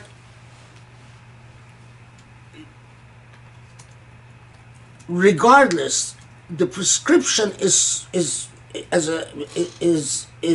quite sweeping. If you live in a society in which those in power can serve those who enrich them, then that is a corruption. That is a violation of Quranic prescription. A very powerful statement against corrupt abuses of power. But even beyond that, I understand this ayah as requiring us to organize systems of power in our society so that the ability of those in power to enrich themselves must by definition be limited. In other words, it charges you with the obligation to figure out how to effectively organize law, organize structure of power, organize financial systems to prevent the natural tendency of the powerful to enrich themselves and become more powerful at the expense of the weak. So you can't say, well, what are we going to do? Just corruption exists. Surah Al-Baqarah, like it obligated you to bear witness, like it obligated you to be a moral example, like it obligated you to embody al-birr, like it obligated you to be on this moral trajectory, here again it obligates you to organize society so that the ability of the powerful to extract money from the disempowered and the incentive for the disempowered to... So if you live in a society, as in a lot of Muslim countries, where the only way you can get your kids a good job, the only way you can put them in a good school, the only way you can even just attain your basic rights in life is by paying off those in power. By definition, that's not a society that is at odds with the Quranic vision. An impious society. Okay. So then, يسألونك عن الأهلة. So it's an interesting story. A group of people came to the Prophet and asked the Prophet about the crescent moon. And their Quranic commentators make a very interesting note, is that they say, why did they go and ask the Prophet about the crescent moon? If they wanted to understand why the moon is a crescent, i.e., what is the relationship of the moon to the sun, the way that light reflects on the moon, then they should have asked the Prophet, they should have asked a scientist, a person who actually knows the science of the moon. and this is not my point, this is actually in a lot of the tafsir.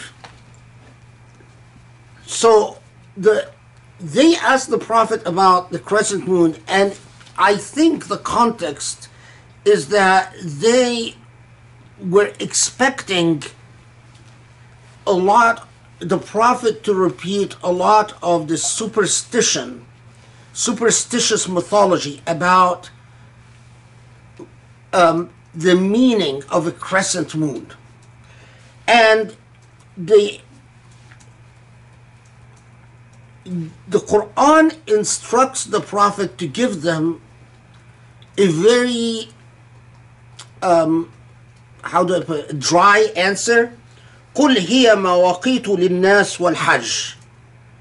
Tell them the rather obvious point that, well, the crescent moon is a way that we can tell time, and it is the way that we can know that this is a time for Hajj, or this is a time for the change from one month to another. So, in other words, he gave them one, an obvious answer, but two, an answer anchored in what the moon means Islamically, not a scientific response, and didn't give them a response, or at least Allah tells the Prophet not to give them not to accommodate or to put up with what they seem to want to draw the Prophet into. Okay, so, and وَلَيْسَ الْبِرُّ أَن تَأْتُوا الْبُيُوتَ مِنْ ظُهُورِهَا وَلَكِنِ الْبِرَّ مَنِ اتَّقَى وَأْتُوا الْبُيُوتَ مِنْ أَبْوَابِهَا وَاتَّقُوا اللَّهَ لَعَلَّكُمْ تُفْلِحُونَ. In the same way, there was all these superstitious beliefs about the crescent moon and the full moon, and that the Quran quite dryly doesn't accommodate and doesn't entertain. There was another superstitious belief that if you visit Mecca, if you go on Hajj or go on Umrah, that it was bad luck to enter your home from the front door.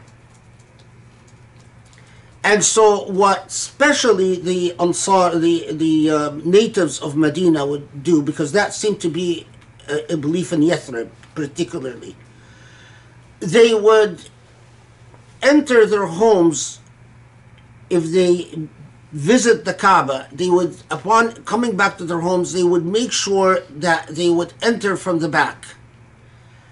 From, effectively, there's a home and there's a courtyard to the home. And the home has a ceiling, the courtyard is not roofed.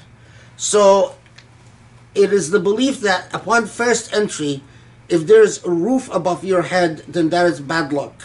So they would enter from the backyard. And the Quran comes and says, this is nonsense. Now, interestingly though, although that is the context of the ayah,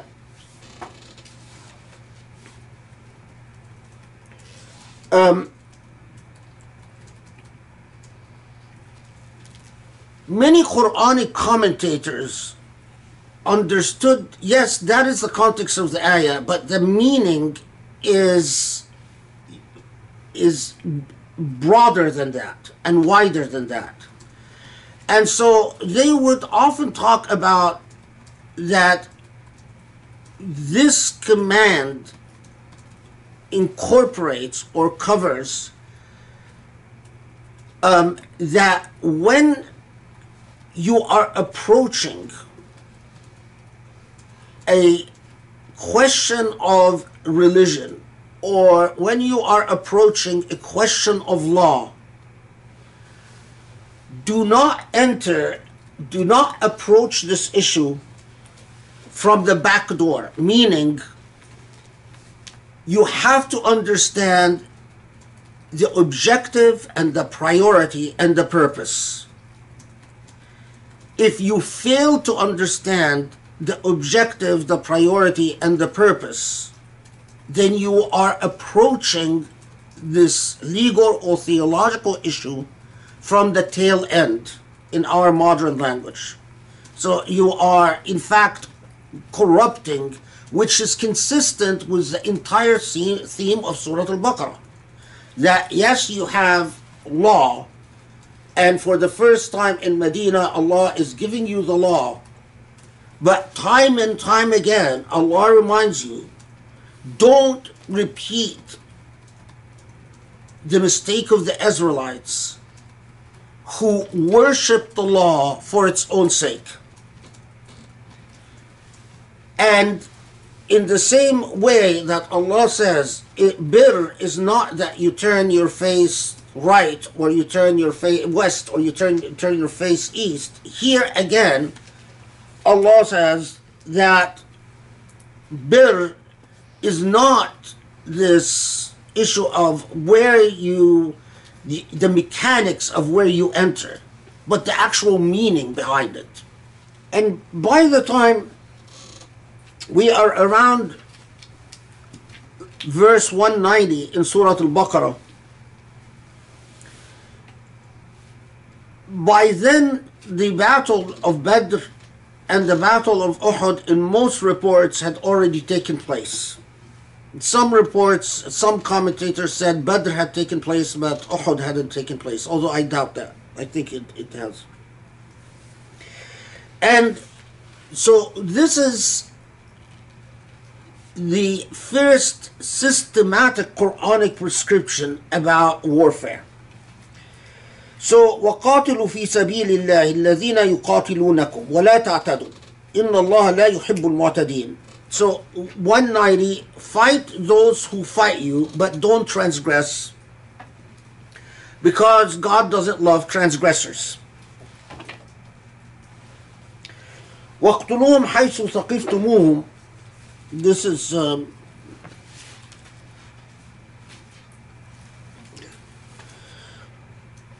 واخرجوهم من حيث أخرجوكم والفتنة أشد من القتل ولا تقاتلوهم عند المسجد الحرام حتى يقاتلوكم فيه فإن قاتلوكم فاقتلوهم كذلك جزاء الكافرين فإن انتهوا فإن الله غفور رحيم وقاتلوهم حتى لا تكون فتنة ويكون الدين لله فإن انتهوا فلا عدوان إلا على الظالمين. So this first, let's read the translation. So wage war against, fight those who fight you and do not transgress, do not commit aggression, for God does not love aggressors. And slay them wherever you may come upon them, and drive them away from wherever they drove you. So you are, in the same way that they drove you out of your homes, you drive them out of where they drove you out of. So a principle of proportionality in self-defense. For oppression is worse than killing. And fight not against them near the Masjid al-Haram, Kaaba, unless they fight you again and fight you there first. But if they fight you there, then fight them there. Such shall be the recompense of those who deny the truth. And if they desist, God is much forgiving and a dispenser of grace. Fight against them until there is no more oppression and all worship is devoted to God alone. But if they desist, then all hostility shall cease, save against those who willfully do wrong. So, فَإِنِ انْتَهُوا فَلَا عُدْوَانَ إِلَّا عَلَى الظَّالِمِينَ. We'll come to. So, you fight those who fight you. In the same way that they ejected you from your homes, you are fight to address this injustice. Why? Fitna, which Muhammad Asad translates as oppression. Al-fitna is, yeah, it includes oppression, but it is moral defeat that results from an unaddressed injustice. So if there is injustice and we don't address the injustice, that's a fitna. Now, all Muslims in the modern age know fitna as sexual enticement. There are reasons why that got called fitna, because it actually the way that developed was from the idea of the injustice of the injustice of violating one's, what we call in our modern age, one's space. But that's a different matter. But the fitna, the original fitna in the Quran, the Quranic fitna has nothing to do with sex or sexual enticement. The Quranic fitna has to do with unaddressed injustices. That as a matter of principle, for people to live with unaddressed injustices, in other words, an injustice occurs and people don't redress it, that is a great danger. And as Ghazali noted it, Ibn Arabi noted it, Al-Matarhidi noted it, Al-Razi noted it, that the reason it is a great danger is that it results in moral decay. People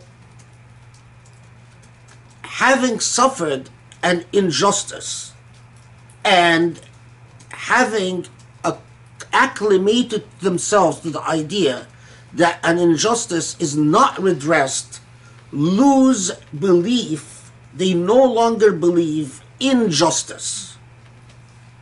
So they lose belief in morality itself, in my language. And to have a society that has been soured on the idea of morality because it has grown accustomed to suffering injustice is much worse than the harm and the misery of fighting. So you are fighting those who fight you, not because you love fighting,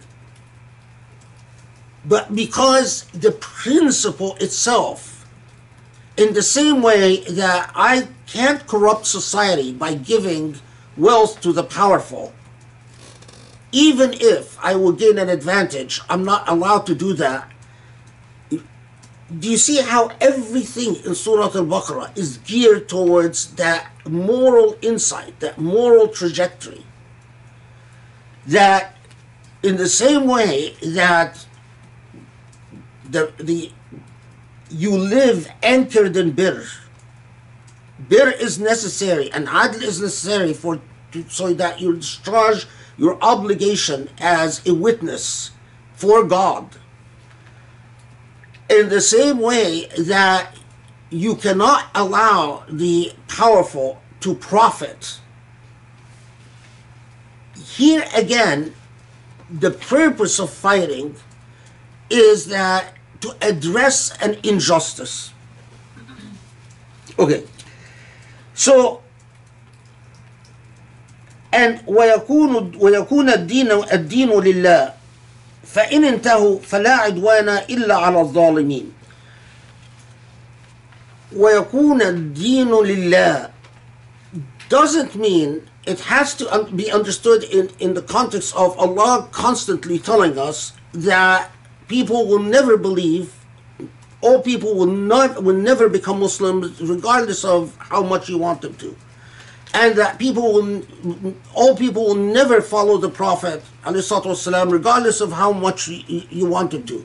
So here, when Allah says, fight them so that deen will be lillah,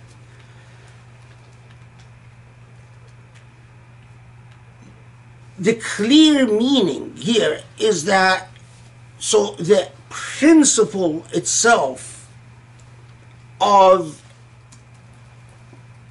the principle of belief, the potentiality for belief will be there. So in other words, if you don't fight them, and as a result, people feel the impact, the corrupting influence of unaddressed injustice,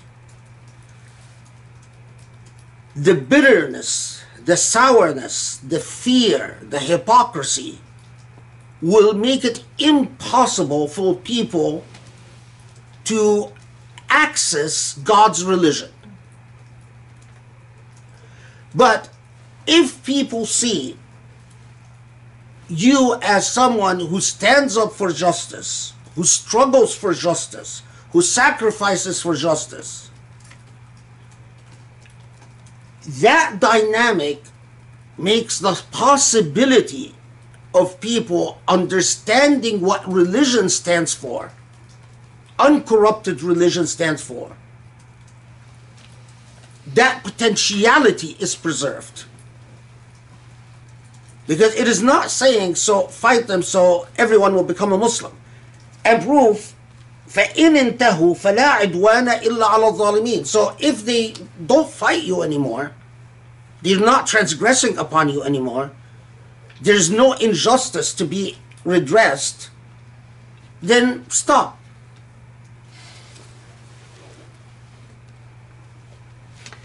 And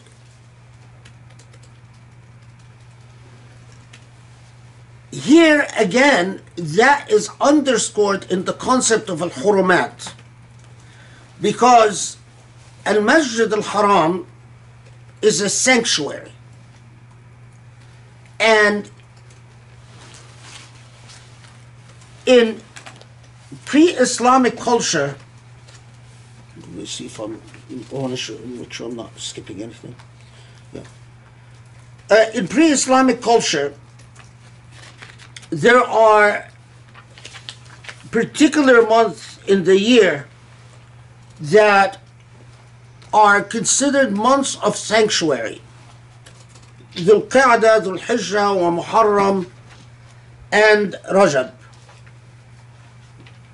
These 4 months are months in which you affirmatively make an effort not to commit violence, not to wage war. It is like a time out. And Islam honored or embraced these 4 months, the hurumat in these 4 months. But the Quran comes again and affirms the idea of priorities, in that does not mean that you suffer an injustice in whether in the haram or in the ashhur al-hurum and not respond. And an unaddressed injustice is a bigger evil than violating the sanctity of the sanctified month or the sanctity of the haram.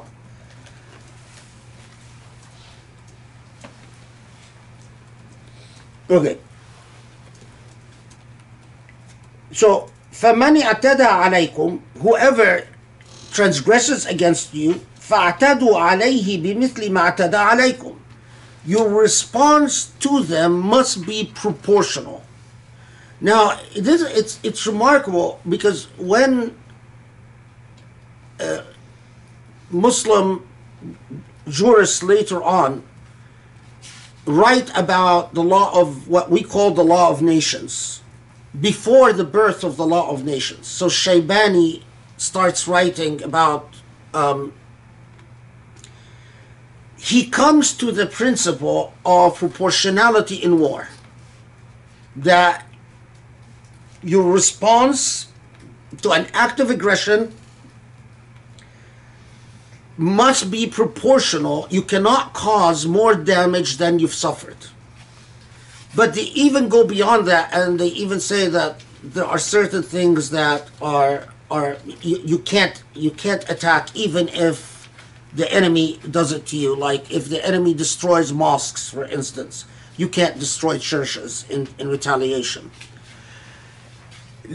Later on, much later on, when in the context of the rise of colonialism, there emerges Western theorists like Grotius and Suarez and Pfuffendorf and so on that start thinking about the sort of the natural law in the law of nations.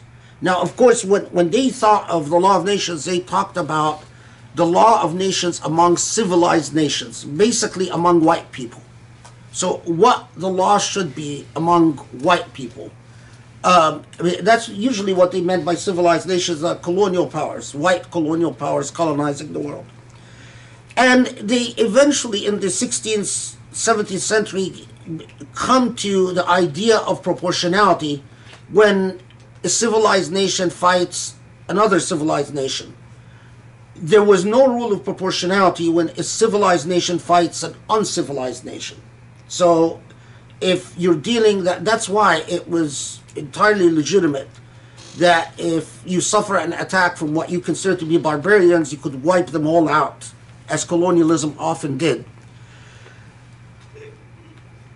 I'm not one of those people who, finds it satisfying to say Muslims came up with it. But as a legalist, it really does astound me that in the age that is people like Shaybani were writing in the 10th AD, where the idea of proportionality in warfare was just completely, it's like daydreaming. It was just completely unheard of. And you have these Muslim jurists talking about proportionality, and it's anchored on this Quranic revelation that your response to an act of aggression has to be proportional. It cannot go beyond. Just because you suffered an injustice is not a license for you to do whatever you want. Okay. And notice then this amazing Quranic wasiyah that if we would only listen to it. وَانْفِقُوا فِي سَبِيلِ اللَّهِ وَلَا تُلْقُوا بِأَيْدِيكُمْ إِلَى التَّهْلُكَةِ وَأَحْسِنُوا وَأَحْسِنُوا إِنَّ اللَّهَ يُحِبُّ الْمُحْسِنِينَ.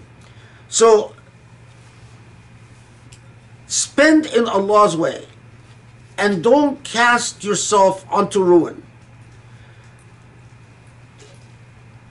I know that you've heard me say this before, but the casting yourself onto ruin here is by failing to spend to support righteous causes. In the age of moral defeat, the tendency, because exactly we've allowed fitan meaning unaddressed injustices. So let me put this very clear. To speak about an injustice suffered by those who were victims of an injustice is never a fitna. But the oppression of a ruler is a fitna. Of course, later Islam, Umayyi and Abbasi Islam, they tried to corrupt that. They tried to introduce a hadith to change the Quranic trajectory. Because that's very dangerous. To think of, the ruler as the one who commits the fitna, not the ruled. The fitna comes from the powerful, not the disempowered. Because in modern Islam, if you try to criticize unjust rulers, the first thing people tell you is, you're causing a fitna. That is not a Quranic understanding. That is a theological understanding that arose from the context of Umayyi and Abbasi imperial Islam. The Quranic understanding is that the fitna is the injustice committed. Now, this is really important. Why? Because when the Quran comes and says, don't cast yourself unto ruin, in the age of moral decay, the way this is understood is, don't resist injustice, because injustice will crush you. Don't stand up for what is right. Don't ruin yourself. You know that idiomatic expression, don't ruin yourself. While in the Quranic outlook, it is the failure to stand up to fitna, i.e. the failure to stand up to oppression and injustice, is casting yourself onto ruin. It's a completely flipped on its head. Imperial Islam is not Quranic Islam.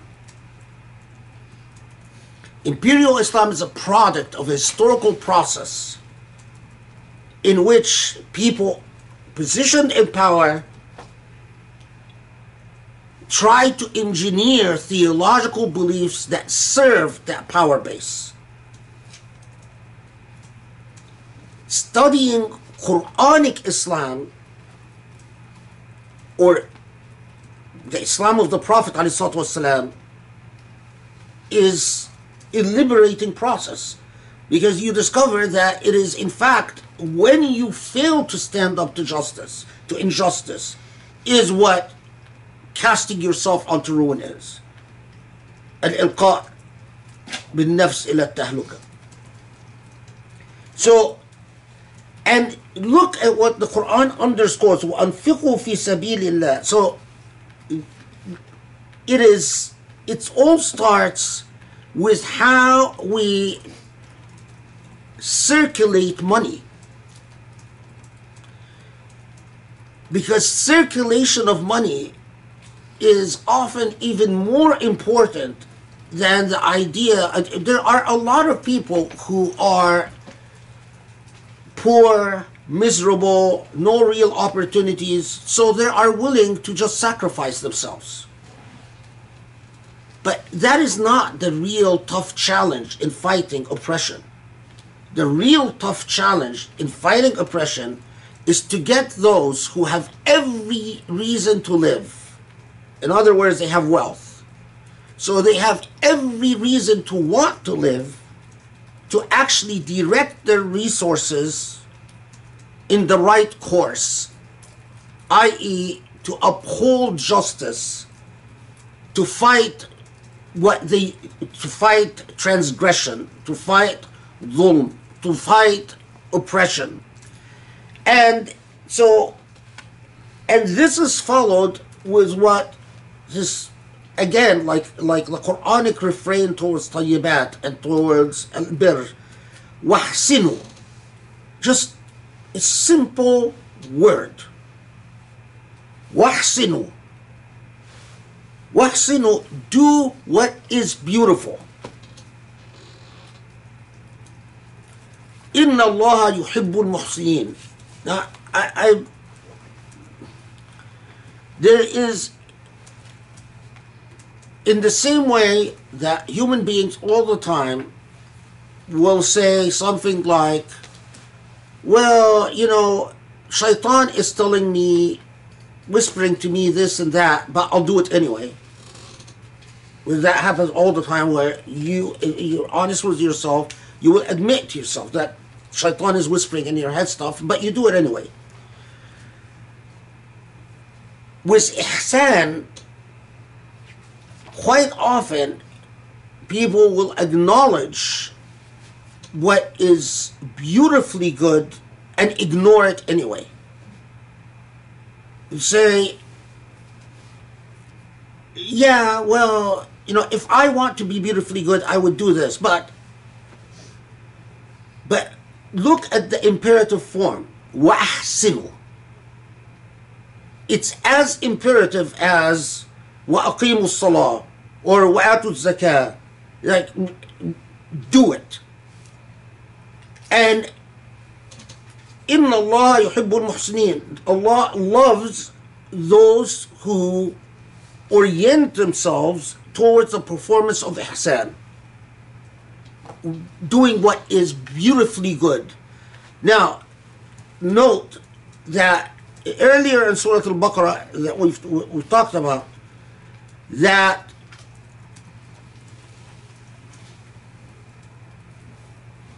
to earn that position where Allah loves you, you must do what Allah loves. I mean, it's so obvious, but it needs to be said.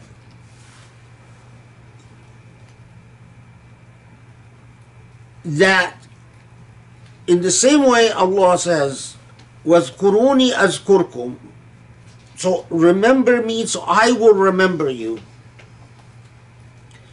Well, there is no real chance that you will ever understand what loving Allah is, because Allah will not allow your heart to understand what Allah's love is unless you do what Allah loves.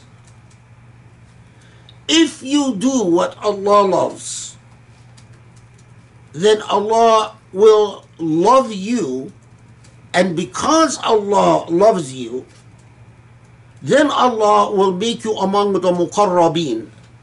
The meaning, Allah will open your heart to the understanding of what loving Allah is. So, there are people who come and say, I don't understand what loving Allah means. It's not an intellectual thing. You're not going to sit and reason through it. I'm going to think my way into loving Allah. Similarly, you're not going to do dhikr, and dhikr, it's not a matter of dhikr. You can do dhikr night and day, every day in your life, and not understand that iota of what Allah's love is. To begin the process of loving Allah and feeling Allah's love, you have to do what Allah loves. If Allah tells you that Allah loves ihsan, then that's what you must do. It is the performance of ihsan that tenderizes your heart, and that makes that magical touch, that magic of Allah's touch reaching in and transforms your relationship to your Maker.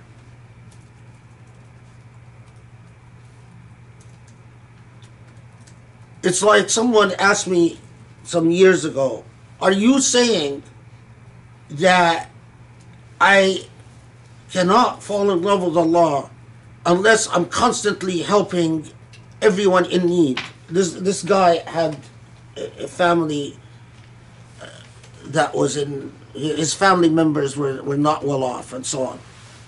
Until I spend my salary taking care of my family. And I said, yes, that's what I'm telling you. It's not your prayer, it's not your dhikr, it's not your sunnah, it's not your fasting. That's not going to teach you what Allah's love is. But being there for those who need you, being a person of birr, that's what's going to teach you what loving Allah is. And you will feel Allah's love, and you will be able to understand for the first time what that relationship of love between Allah and the abd is.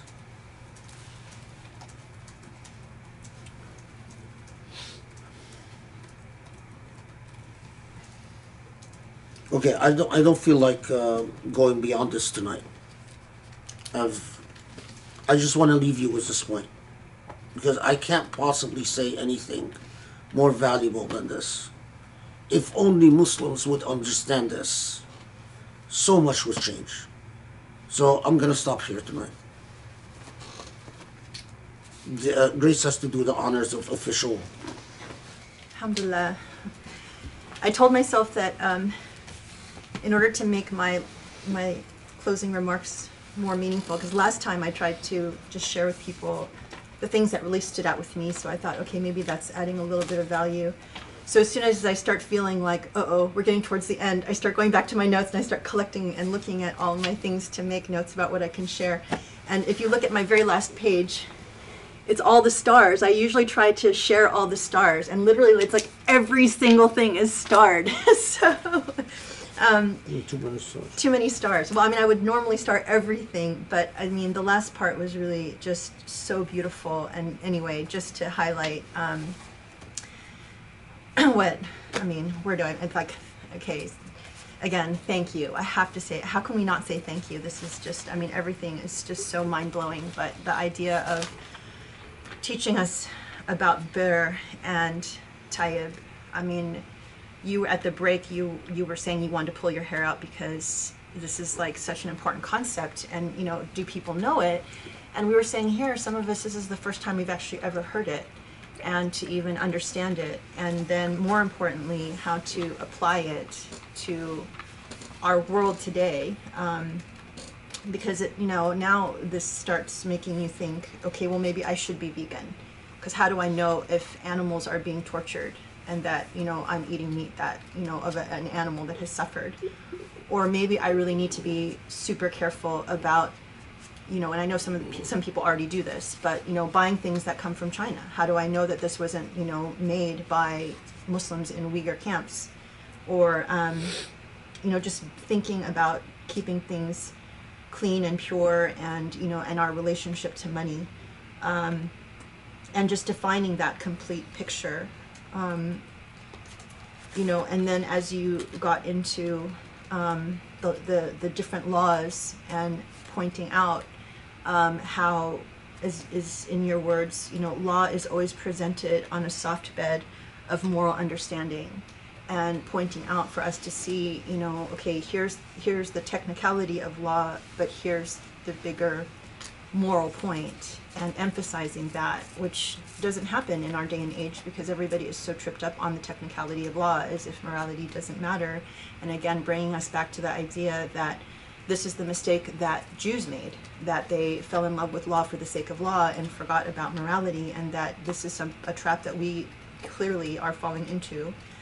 And then the idea of fitna, I mean, the whole discussion of understanding that this is, you know, an unaddressed injustice, as opposed to a woman, you know, showing a hair coming out of her scarf in you know, in a mosque, and then just the implication of that, and how we understand this, just the sophistication of the idea that, you know, what happens when you get used to living in an unjust world where you stop believing in morality, and that you have to fight for it so you can be an example that religion can actually call people to do something moral and make a change. I mean, all of these things are just like, to hear it is just so refreshing and so unusual. And then the idea of proportionality, but, you know, all of it to the end of just what you said within the last 10-15 minutes about developing that relationship of love with Allah, and that you're not going to achieve loving Allah and that relationship intellectually.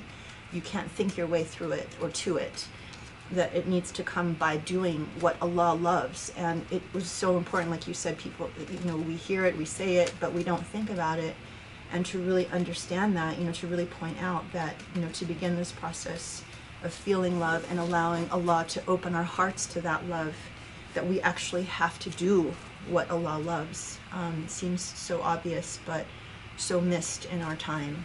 There's just so much that you said that needs to be fully absorbed, but even just hearing it for the first time, I think opens your brain, your heart, your soul. It's overwhelming and yet refreshing and so beautiful. And you know, I'm so grateful, and you know, we all need to kind of like go and process it and inshallah, may Allah open our hearts to it and help us truly understand it and learn it and make that change in our lives. So thank you so much. This was just so valuable. It's not enough words. So alhamdulillah. Thank you so much, everybody, for being with us. Inshallah, join us. Today's Wednesday. Join us Friday for khutbah, and Saturday for the next installment. Inshallah. Thank you so much. Assalamu alaikum.